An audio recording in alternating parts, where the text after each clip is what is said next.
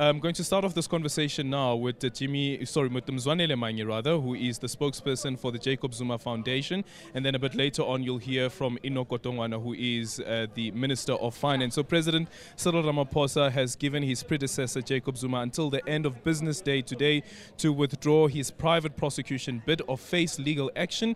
Has launched a private prosecution against Ramaphosa at the High Court in Johannesburg. He's accusing Ramaphosa of assisting State Advocate Billy Downer to violate the sections of the National Prosecuting Act. For more on this, we are now joined on the line by the spokesperson of the Jacob Zuma Foundation, Mzwanele Manye. Mzwanele, good afternoon and thank you so much for making time for us. So business day, the end of business day has struck, and what's the response from the foundation and the response from the former president of the country? Yeah, good afternoon, Adrian, and your listeners.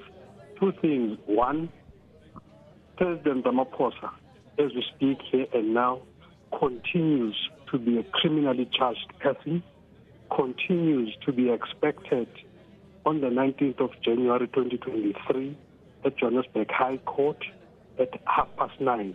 That's the legal process. The sideshow that his lawyers are trying to do,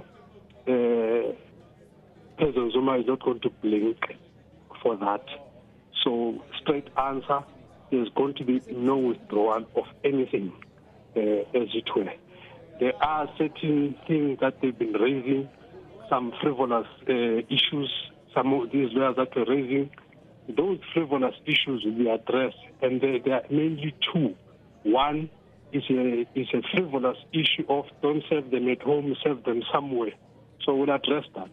And also, another frivolous issue is to say, not this knowledge prosecution certificate, maybe this one and another one. We'll give them that. They'll have two knowledge prosecution certificates. They'll have, at some point, whatever address they finally give and all of that. But those are all just things that we could also carry on without doing them, but purely because we don't want an unnecessary sideshow. We'll address those things, and all of that. But bottom line is that there is no withdrawal. 19th January, President Ramaphosa must appear in the dock in Johannesburg High Court and face a judge who will be wearing a red gown because these are criminal proceedings. So the argument has been that that summons is defective. We spoke to even the Minister of Justice a bit earlier on, and he said that it is defective and it is the right procedure that the President is taking to not ignore the summons. However, though, can you explain to us how the foundation or how former President Jacob Zuma was able to secure that summons without that certificate of null prosecution? No, the certificate has been there, has always been there. The certificate arrived on the 21st of November. And that certificate was a further clarification of a certificate that was issued in June. You must remember that when we dealt with Downer and Karen was making a similar kind of argument, saying she's not accommodated in that certificate. So this one purely just clarifies that.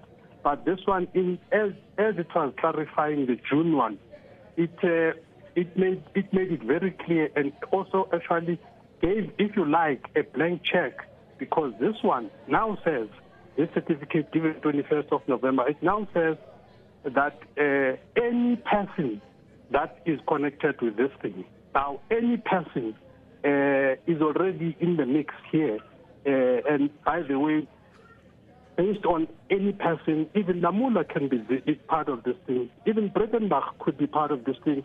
And they are not going to be brought in maliciously. They will be brought in because of what they did or did not do. As it were. Just like President Ramaphosa is brought in as an accessory to this crime. This crime has a perpetrator. Billy Downer has an accomplice. Karen Mon has somebody else at the end, accessory to the crime because of what this person omitted to do. And the details and the arguments will be in court. I know he's got a counter to that, no issue. He must raise his counter in court. Okay, thank you so much for your time. Mzwanele Manye is the spokesperson for the Jacob Zuma Foundation. Appreciate your time.